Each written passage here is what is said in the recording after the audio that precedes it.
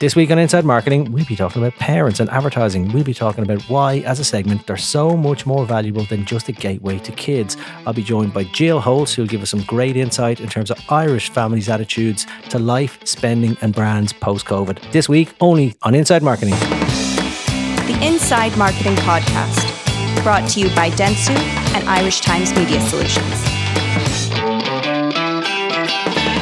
Hello and welcome to Inside Marketing. Today, we are going to talk about a very important segment, parents, and the impact that COVID has had in their lives, particularly in terms of future spending and family life. So I'm delighted to be joined by Jill Holtz, founder of MyKidsTime.com and parentsandbrands.com. Welcome, Jill. Thanks for having me, Dave.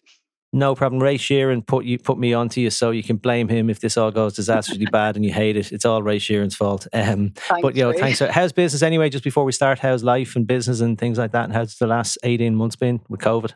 Yeah, it's been good. I mean, obviously everything stopped, no more than any other business. And there was a bit of kind of okay. Yeah. But timing wise was actually okay for us because we had literally a month before COVID launched this new insight service, Parents and Brands. So actually it gave us a bit of space, Dave, to kind of look at our marketing and build that up. So yeah, actually timing wise was good for us, and things are kind of going full throttle now with the advertising and the insights. So. Great. So you made the best of it. Never waste a good pandemic. That's good to see you were productive in it. So, right, we're going to crack on because we probably have a bit to get through. So there's loads on your website, and you create a ton of brilliant reports and just insights into parents in general. And we're going to dig into some of that in a minute. And you've done some research again, which we'll cover at the end, about kind of advertising formats, specifically talking about parents. So just before we start, I just want to chat to you about a specific piece of research that you've done in relation to COVID and the impact it's had on parents and what their attitudes are to spending. So I mean, when I was talking, or when we were chatting on email, you make an interesting point before we get into this, which is that marketers often miss this point because and I do this myself, we tend to think about segments in a very specific way, and we often lose sight of the fact that parents are people too. So start off there. What do you mean by that in terms of marketing context? Yeah, so it's been my experience with My Kids Time. We launched that in 2007, and we've worked probably with over 500 brands and businesses on digital marketing campaigns. And you'd be amazed at how many marketers forget or choose to ignore that parents don't just buy for kids. So kind of that's the first point. I've had numerous conversations with companies and agencies where they really just seem to be focused on kids stuff. And we keep saying, well, what about parents? What about this angle? And they just seem to lump parents into kind of a bit of a homogenous bracket of 2 adults, 2 kids, they only buy for kids. But actually, we get a lot of feedback through our research that families are really changing and becoming different in profile, and that parents really don't like assumptions being made about them. And I think then a second point, Dave, really is that parents have a really wide network when you think about it. So they've got their extended family, they've school and college friends, they've gone to work, so they've work colleagues, they've built this network up over the years. And as their children grow, so does that network. So you might have school, sports, after school, then you've the book club or the five-a-side guys they play with, and all of those WhatsApp groups that you're in. That continues over time, as well as their income and spending power. So this is a really powerful network, parents, and a really powerful set of consumers and influencers. Because I think as well, marketers sometimes forget that parents really influence and even purchase for some of their close networks. So if you've got elderly parents who don't like to go online, you might be doing some of that buying for them. They'll definitely be heavily involved in choices that your parents, your siblings, your kids make. Even the older ones that you think have flown the nest, they'll come back and ask for recommendations. So I was listening to your B2B marketing podcast with Ian Blake recently about making sure you have brand awareness, not only with the decision maker in the business, but their immediate stakeholder group. And I kind of think this is a trick that B2C marketers miss, that building trust with parents can have a positive impact on their wider network as well. Yeah, it's a good point, because it was a similar type of point that came up on the B2B thing. We tend to think to B2B about the specific segment that, they're not humans, they're completely different. And it's the same thing with parents. So I want to jump in and talk about one of your latest reports that we just mentioned there. And you wrote a really interesting article in today's Irish Times, and it is all about the impact that COVID has had on spending for Irish families. So I love when I see specific research for Ireland because I don't think there's enough of it all the time. So it's great to see some real insight in terms of Irish families. But one of the things I found as I read that piece and the research, there was quite a lot of stuff in there that surprised me. So before we get into the meat of it, can you give me just a quick overview, just for context, of the methodology, the sample size, how often it's conducted? Is this an ongoing survey or what's the methodology behind it? Oh, yeah, sure. So we actually do 2 insights pieces every month with parents, but we were really interested, and we ran this in March, was to do a full 1 month online survey. And we asked parents in that instance to think ahead to life after COVID and to answer questions about lots of different aspects of family life. And that covered kind of changes in work, home life, spending, all sorts of things. And we had 823 responses with a really wide variety of family types, ages, and a good geographical spread of people across Ireland. Some really, really interesting things came out of that. Yeah, there was. I'll kick off one of the first things. So when we came into the pandemic, the big question that everyone was having was how long the recession was going to last on the back of it. But as we adjusted spending and kind of got, I suppose, normalized new behaviors, we've kind of seen that the effect of the expected recession is not probably going to happen. Like, the economy's done quite well. I know, I don't want to sound, just be facetious here. I know the pandemic has been particularly bad on a disproportionately small number of people. By and large, not on a micro level, on a macro level, it hasn't had a huge amount of impact, and we don't see a long recession happening. But one of the things that I've, on the back of that, been expecting in terms of, in my job, in terms of understanding consumer behavior and this pent up demand that exists, is that we're about to see an absolute windfall and a splurge in consumer spending. But one of the interesting things you found was that certainly when this comes to parents, we may not actually be in for this massive spending windfall as you might think. So your research shows that this expected cavalier attitude to consumer spending, it may well be overhyped, certainly in the context of parents. So talk to me a little bit about that. And what are parents happy with this newfound kind of saving habit that they have? Do you expect, are they going to spend, splurge, or are they going to save? What do you think from your research? Yeah, this was actually a really striking finding out of this particular research we did. We've all been hearing and reading a lot about the roaring 20s and big splash of cash, but we got a very different answer from parents. So firstly, only 4% of the parents who replied said they plan to blow their savings. And 39% said they intend to keep savings that they had managed to accumulate for a rainy day. And some feedback there around rainy day, and also kind of realization of upcoming expenditure like college and things like that. And then 11% said they would spend a little but continue to save. So it's quite a lot of feedback about it's been great to be able to save and I want to continue. And then there was about a quarter, just over a quarter, who hadn't managed to save at all during COVID. It had just been too tricky. They lost one job in the household, etc. So quite a lot of feedback saying, actually, no, want to hold on to what we've managed to save and want to continue saving as well. Yeah, and it makes total sense. So I think in some categories, I don't know how high we'll be spending or how much we'll be spending. I don't know. We seem to probably overestimate that. In the same way we thought there'd be a recession, which turned out to not be the case. I think the expectation of windfall in spending may not happen for lots of categories. Lots of things happened over COVID, and that's not all bad. Lots of good things have come out of COVID. So our lives have changed for the good in some ways. So one of the things, we will spend less time commuting. I know our company will be looking at, I think everybody's going to be looking at some kind of hybrid model. So it might be 3 days, 2-3 days in the office. So actually your commute, and that makes total sense. So, when you think about categories and spending, the need, I see that myself. We just sold Zara's car last week because we don't need 2 cars. I'm not going to the office every day. We just don't need to have 2 cars. So there's less commuting going on. The need for 2 cars, you can work around it now. You can have 1 car at the home. So that's one category I think that may be impacted. When we think about future spending plans, what are the type of categories that parents are planning to spend on in the next 12 months? And what industries or sectors can we expect to see some of this consumer spending increase? If we know they're going to be a little bit cautious, which companies should be leaning into this? Where will they spend?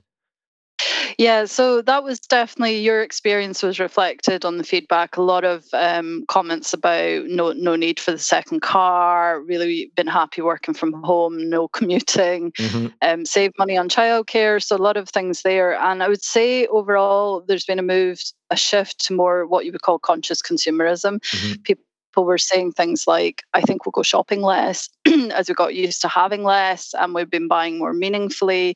we'll also go down to one car, or I think we'll spend less on frivolous things. I feel we need less stuff to make us happy. In terms of where they did mention spend, there were some categories that stood out. Holiday.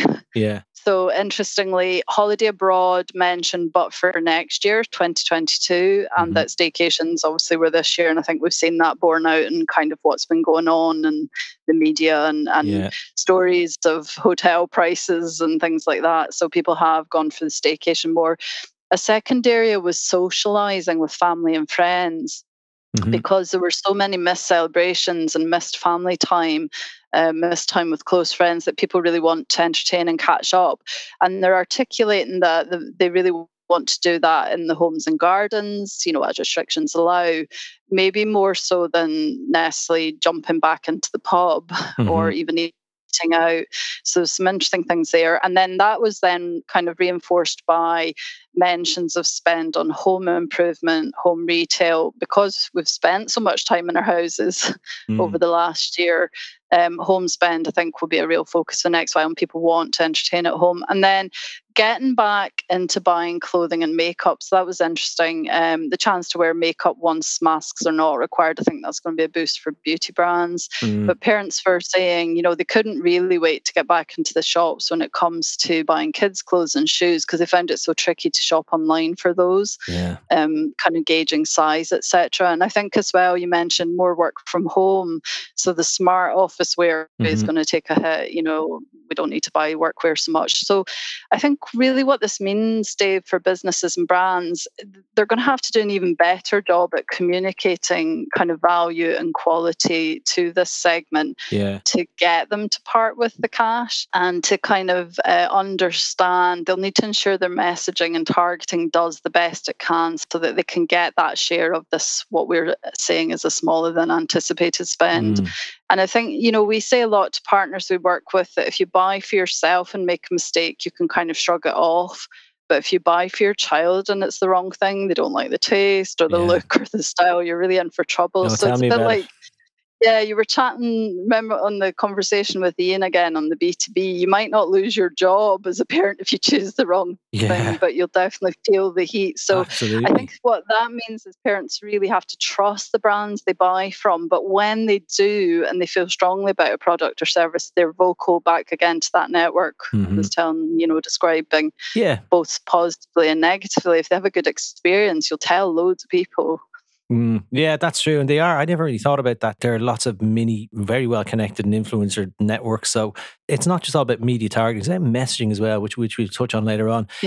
Look, when I think about COVID generally and the impact on consumer behaviour, like it was undoubtedly, but with no choice, it's the biggest social experiment in history. So I've read lots of things. It takes 66 days for a new behaviour to become a habit or to become kind of automatic. So given that COVID did force lots of new behaviours in certain categories, I know for me, for example, going to like hardware shops was always a physical thing. I don't know why. I'd never think of buying, even if it was bags of stones or something like that. I just always go to B&Q or Woodies and buy those things. And I had to, because they weren't open, I had to shop online. I said, this is so much easier. I don't know if I'll go back to walking around hardware stores or anything like that ever again. But so that changed. And particularly in shopping, I think it's quite interesting. So when we think about new behaviours in certain categories in shopping, it's important to try and understand how many of these new behaviours will stick. So there is, look, we all know, and e-commerce retailers would lead you to believe that there will be no high street. That's not going to happen, right? I mean, but it's slowly dying, but it's not going to die forever. It's not going to completely die.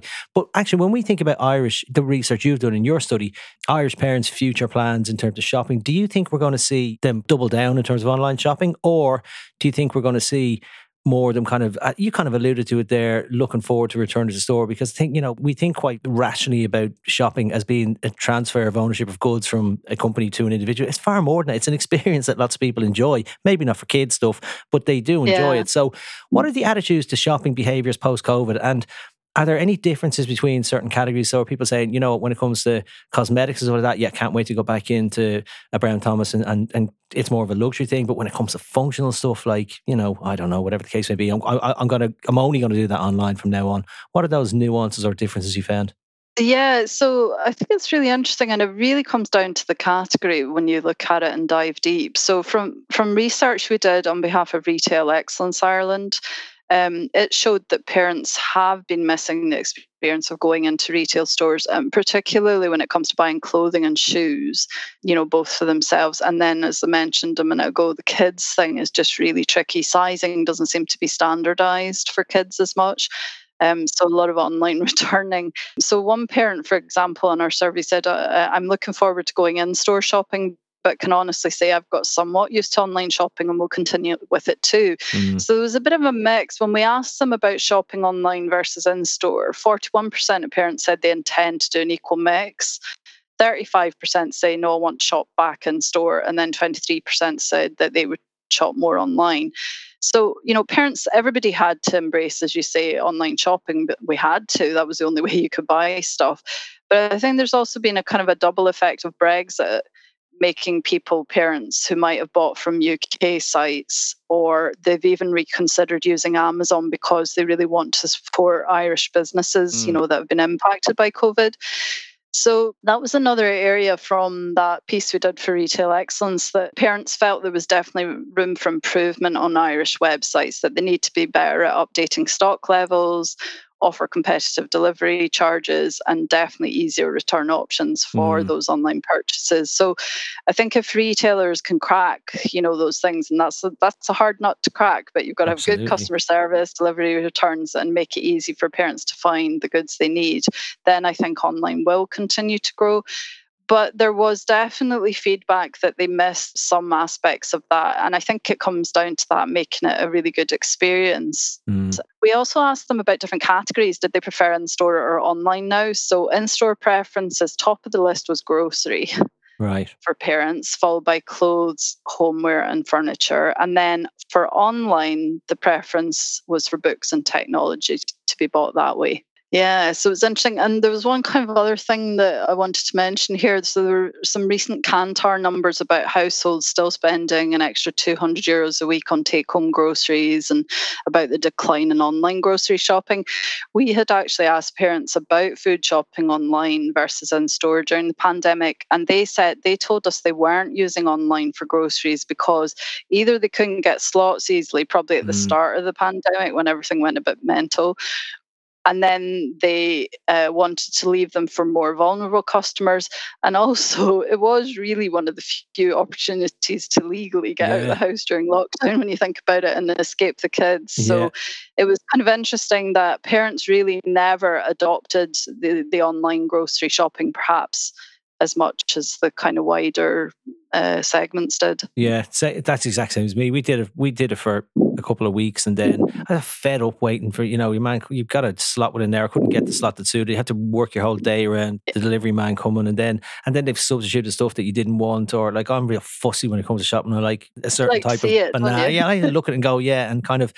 And it was as much about getting out of the house as well. So, because that was one of those things. You think, I wouldn't have thought anybody really enjoyed grocery shopping. And I would have thought that's one of the things that would have said it's definitely the way forward. But I mean, unless it's scaled up in terms of delivery options. And, I don't mind doing the grocery shopping because I get out for an hour. But anyway, again, some of the other impacts, not just in terms of brands, but the impact that COVID has had on the family unit, definitely been an increase in quality family time. So, I mean, I really enjoyed, asterisk here, not 100% of the time, but I really enjoyed being home during that time, because my son had literally just turned 2 about a week before I left the office for the last time, and now he's 3.5, and I feel really lucky because I've been present for that, even to kind of just have lunch with him or nip out and have a game of football at the back for half an hour at lunchtime. So that's been brilliant, and the fact that I wasn't stuck in the office, because I can tend to, I'm under a bit more pressure to kind of finish early. If I'm in the office, I'm out of sight, out of mind. I say, well, I'm not going to be back till 7:30. It could be 8:30. It makes a difference. When I'm here, he's into me going, Daddy, you finished work? And I go, no, it's only 9:10 in the morning and I'm not finished yet. So, but do you think quality family time is going to continue as a focus for Irish parents post-COVID? So, I mean, is it a case that parents are going, I know we had to go a little bit like the office. I don't think people want to work at home all the time, most people, or in the office all the time. It's a hybrid. So if you think about in terms of quality time, I'm sure parents were driven mad. They didn't want to be teachers when kids couldn't go to school. They didn't want all that. And maybe some parents are thinking, the sooner the better I can get my kids back to after hour school activities and get them out of the house is great. But do you think it'll be a hybrid model? Are we going to return to the old way? Or do you think, a lot of families are saying, this was actually pretty good. We started to do things that we didn't do. We've appreciated quality family time. It's been forced upon us, and now we actually really appreciate it. It's been it's been much more rewarding for us as a family. Will we go back to the way it was? In your research, did you pick up any of that in terms of an intent to keep with certain bonding or family nights and that kind of stuff? Oh, yeah. So overwhelmingly, the feedback was positive about the changes, that there had been I think there's been a bit of a sea change based on the feedback parents gave us, where they realized maybe because everyone was forced to stop normal life, really, they realized they were jamming too much maybe into their schedules for themselves and their kids. When it came to after school activities, for example, about half of parents said they were very happy for their kids to go back to activities, but it was really because they felt they'd missed out so much, seeing friends, doing sport, doing the thing that they're interested in, if it's ballet or art. So, but over a third said they're definitely reducing the amount of activities that their child does. So that was kind of an interesting thing that came out. And when asked what things will permanently change in family life, the number one thing was a change in priorities. Yeah. Number two was having more family time, more quality time with their child. And then number three was the option to work from home more. So I do think it's this hybrid kind of, not just hybrid from work and home life, but maybe in what you do, how you spend your time. And there were a lot of comments like this one, which I just love. My children play a lot more on the street with neighbouring children, rain, hail or shine, and I'm hoping this will continue. We've had plenty of time for family board games and walks rather than rushing to activities and birthday parties. So I think there's been a shift in time spent with kids and what you do together as well. Yeah. And that, like, we even saw it on YouTube and kind of searches for crafts and home-based activities, board games, movie nights, baking, those kind of things. Post-COVID, because it seems to be that families are going to stick with that and more of a hybrid, like spend more time than they were, but maybe less time than they've been, during COVID because it was forced on them. But it's about a blend. Do you think that's an area that brands should be thinking about, who want to connect with family more in terms of messaging or kind of how they can connect with parents, to kind of lean into that as a messaging strategy in terms of, this quality time together? Because I think it's more appreciated and it's going to be more prominent. Do you think brands should try and run after that head on? Definitely. I think this is a key opportunity for brands. And the great thing is, it's really straightforward to create that type of content or messaging, because it's all stuff that we grew up with ourselves as well. We're not reinventing the wheel. It's about the old ideas. We're just updating them to now. So we might be sharing those on Instagram or TikTok, but you're still talking to parents about playing cards or making cookies or hanging out watching a movie together.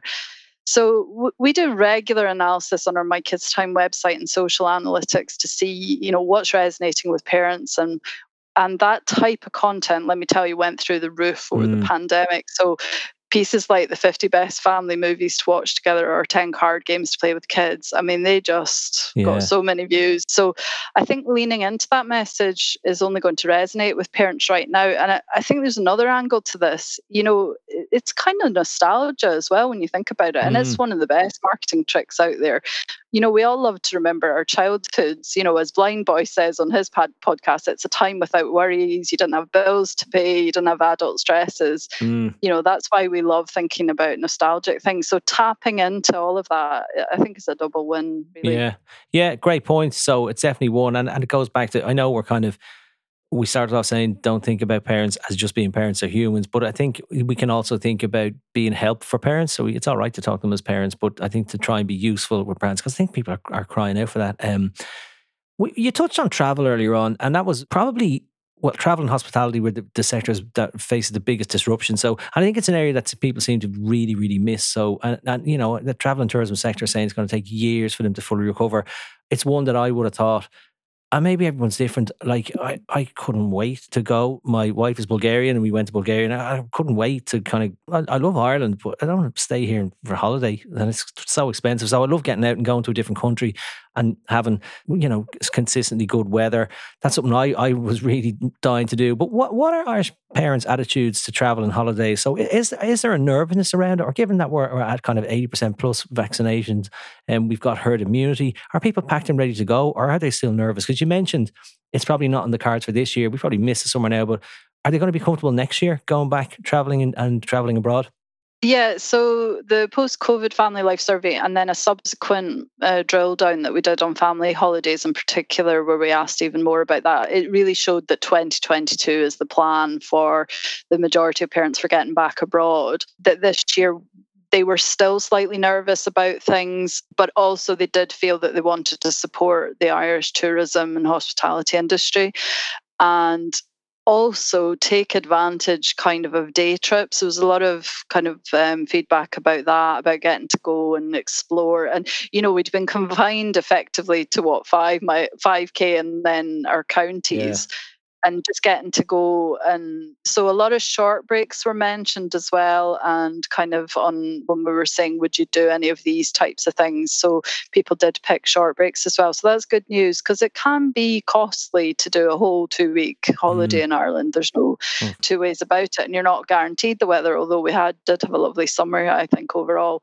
So this year, again, it's really interesting when you look at My Kids Time and we can see the content views, all the Irish travel content that we would have with things like 101 ideas for your family holiday, or places to take the kids, 99 super places to take the kids this summer. That all again went way up on views, and we haven't really seen the overseas content pick up that we would have on the site. So it's fascinating to see the content views reflect what people are looking at and thinking about in their lives.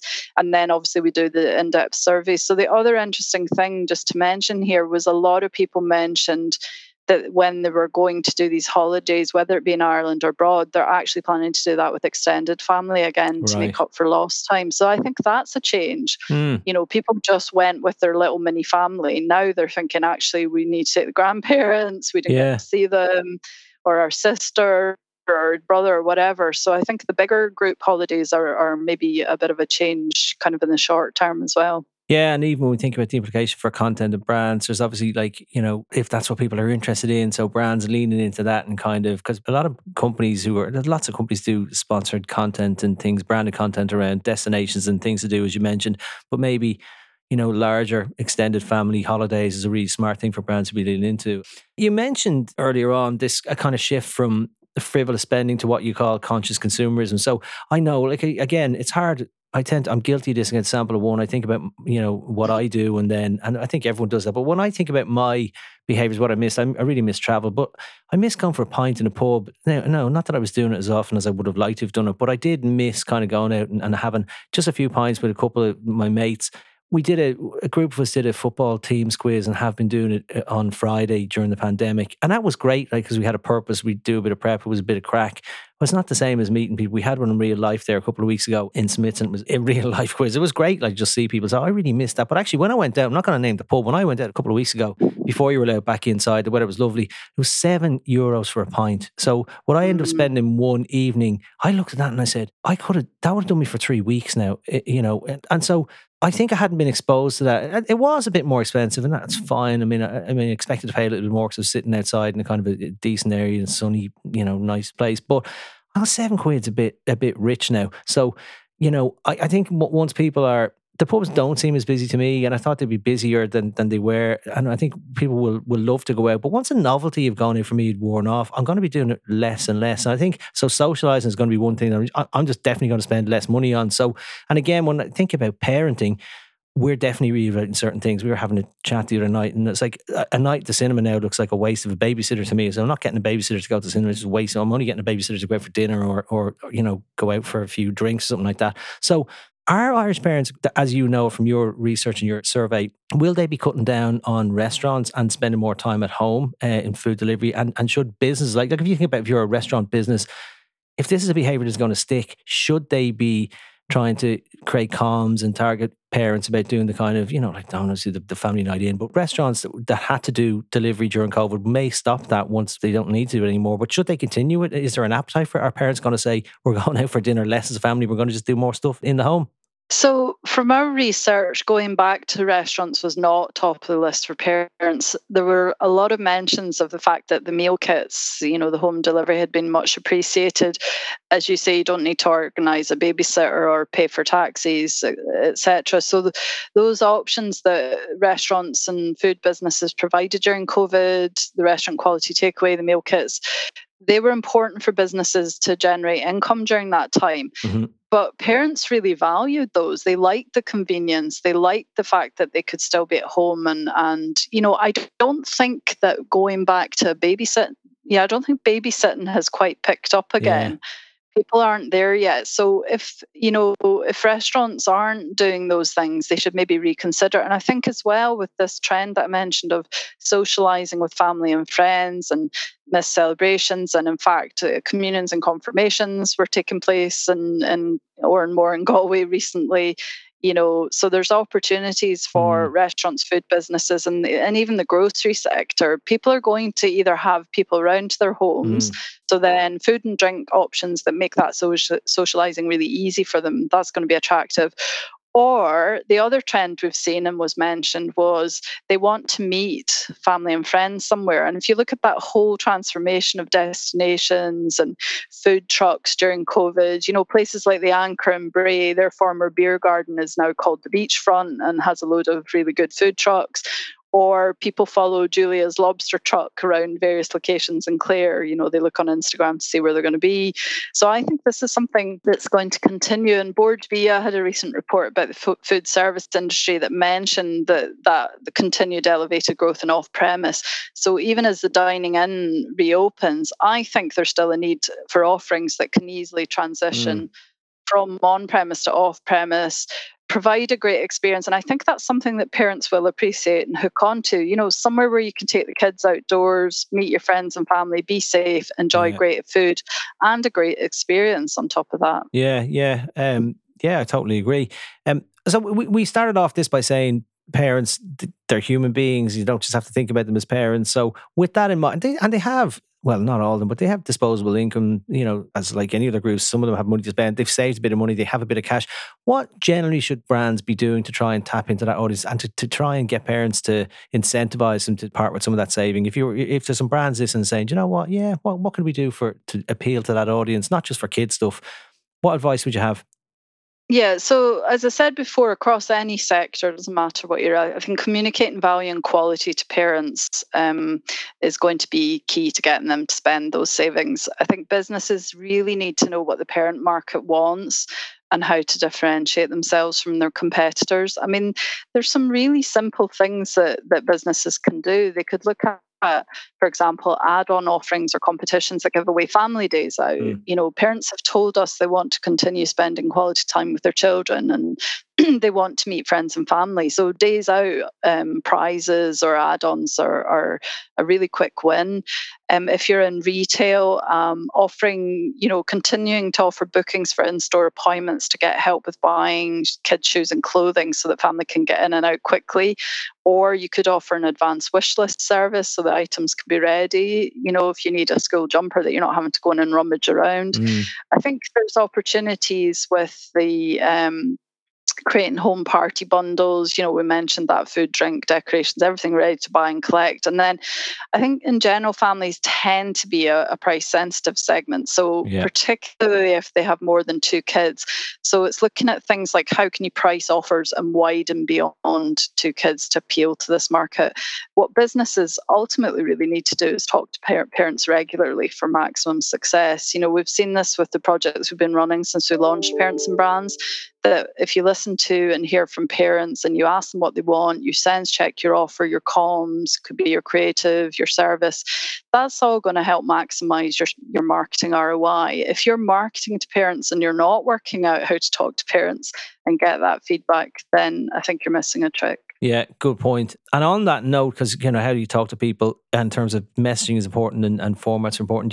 You've conducted, it's just hot off the press. I'm not sure if it's released yet or whether, I know you sent me over some top line findings on the report, but it was a bit of work that was done to try and understand parents' attitudes to different digital and advertising formats. So what made you do that research? What were you trying to find out or understand, and what prompted you to dig into this? Yeah, so Dave, My Kids Time digital publisher, we like to do a regular check-in with our audience. And actually, we made the decision 2 years ago to take off banner ads and pop-up ads because we felt they weren't what parents wanted and they weren't instrumental in building brand trust for our partners. And we had instead moved our focus on digital campaigns on My Kiss Time towards content, social activation, and easing.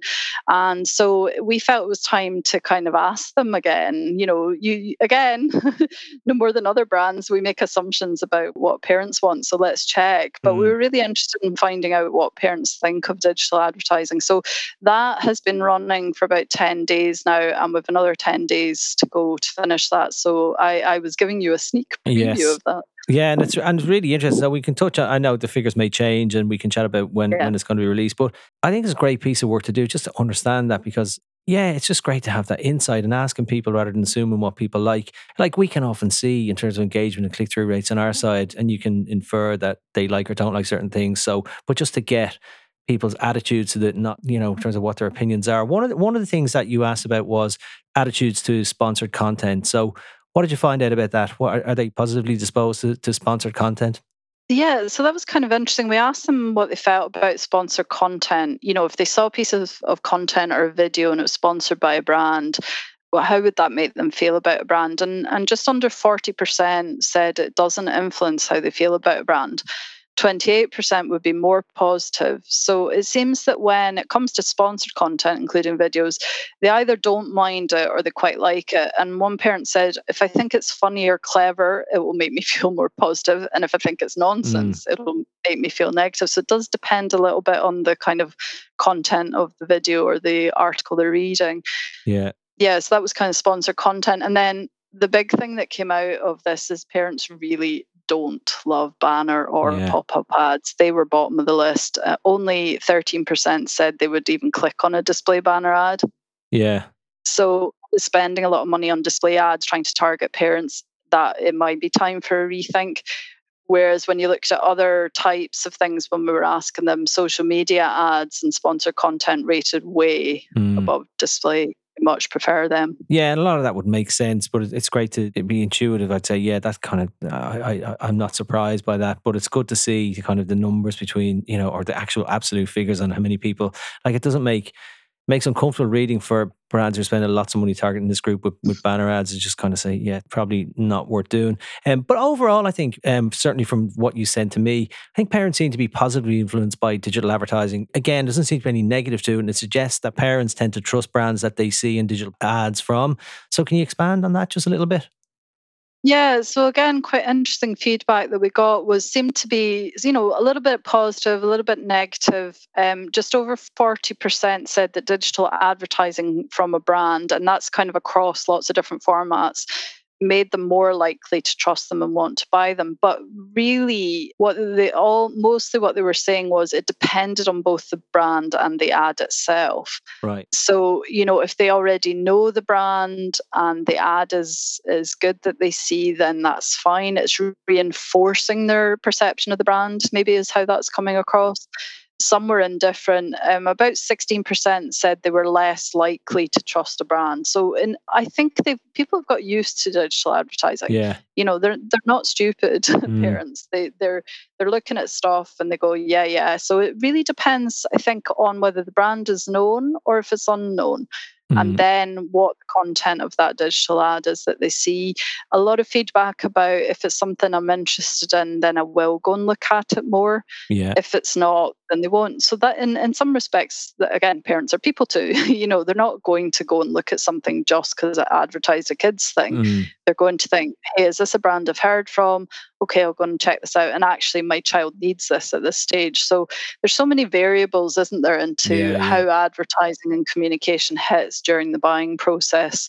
But on the whole, I would say that it wasn't a negative from the aspect. They didn't feel that it was a real detraction from the brand. Yeah, and that's good to hear. And one of the things that, again, not just parents, this comes up all the time, influencers didn't perform that strongly with parents. Only I think in your 16% of parents said they're positively influenced by influencers. So there's a number of things going on here. Do you think that parents and people are just wising up that, these are influencers, they've been paid their guns for hire, they're just another ad format. They're not they'll promote anything. So I don't trust them to a degree. Or is it a case that, which sometimes happens, is we don't like admitting that we're being influenced by people? So like, I think influencer marketing, when it's done well, is brilliant. But as long as that person you're partnering with, the creator, has credibility, they're trusted. You can't have them going out doing product A next week and competitive, completely different thing the week after and saying, this is my favorite. Oh, this is my favorite. It's like when footballers sign for a club and they always go, oh, it's my dream club as a boy was to play for this club. You said that the last 5 clubs you played for, so you lose a bit of credibility. So, and as long as it's clearly flagged as branded content, what do you think about that? Why are influencers not influencing? So I do think that influencers have a part to play in the digital marketing mix. I think, again, it depends on the brand and the influencer. I certainly don't think they're going to go away anytime soon. A lot of brands spend a lot of money there. But what parents seem to be saying in this research is they might pay attention at the awareness stage of purchase.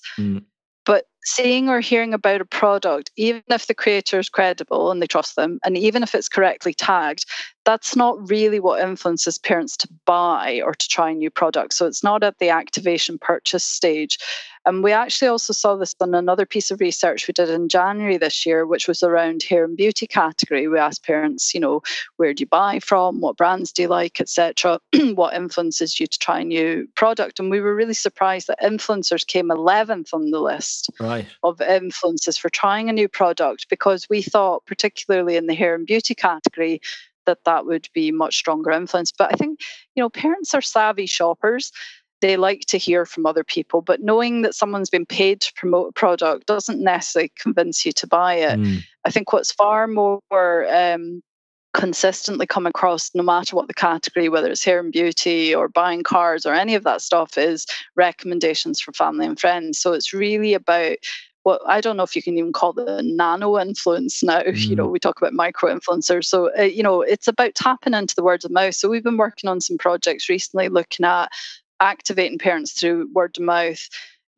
That's got much more potential to deliver long-term value to brand, because ultimately word of mouth marketing is your best form of marketing. So understanding and seeing how you can tap into how parents recommend to each other and to that wider network is really interesting, I think. Yeah, and just for a couple of minutes now, so talk to me about your company, your background, well, not your background, what your company does, what services, what's your business model, what service you provide, how do you work with clients? Do you work directly with clients? You work with partners? You work with agencies? But for anyone listening, how does it work?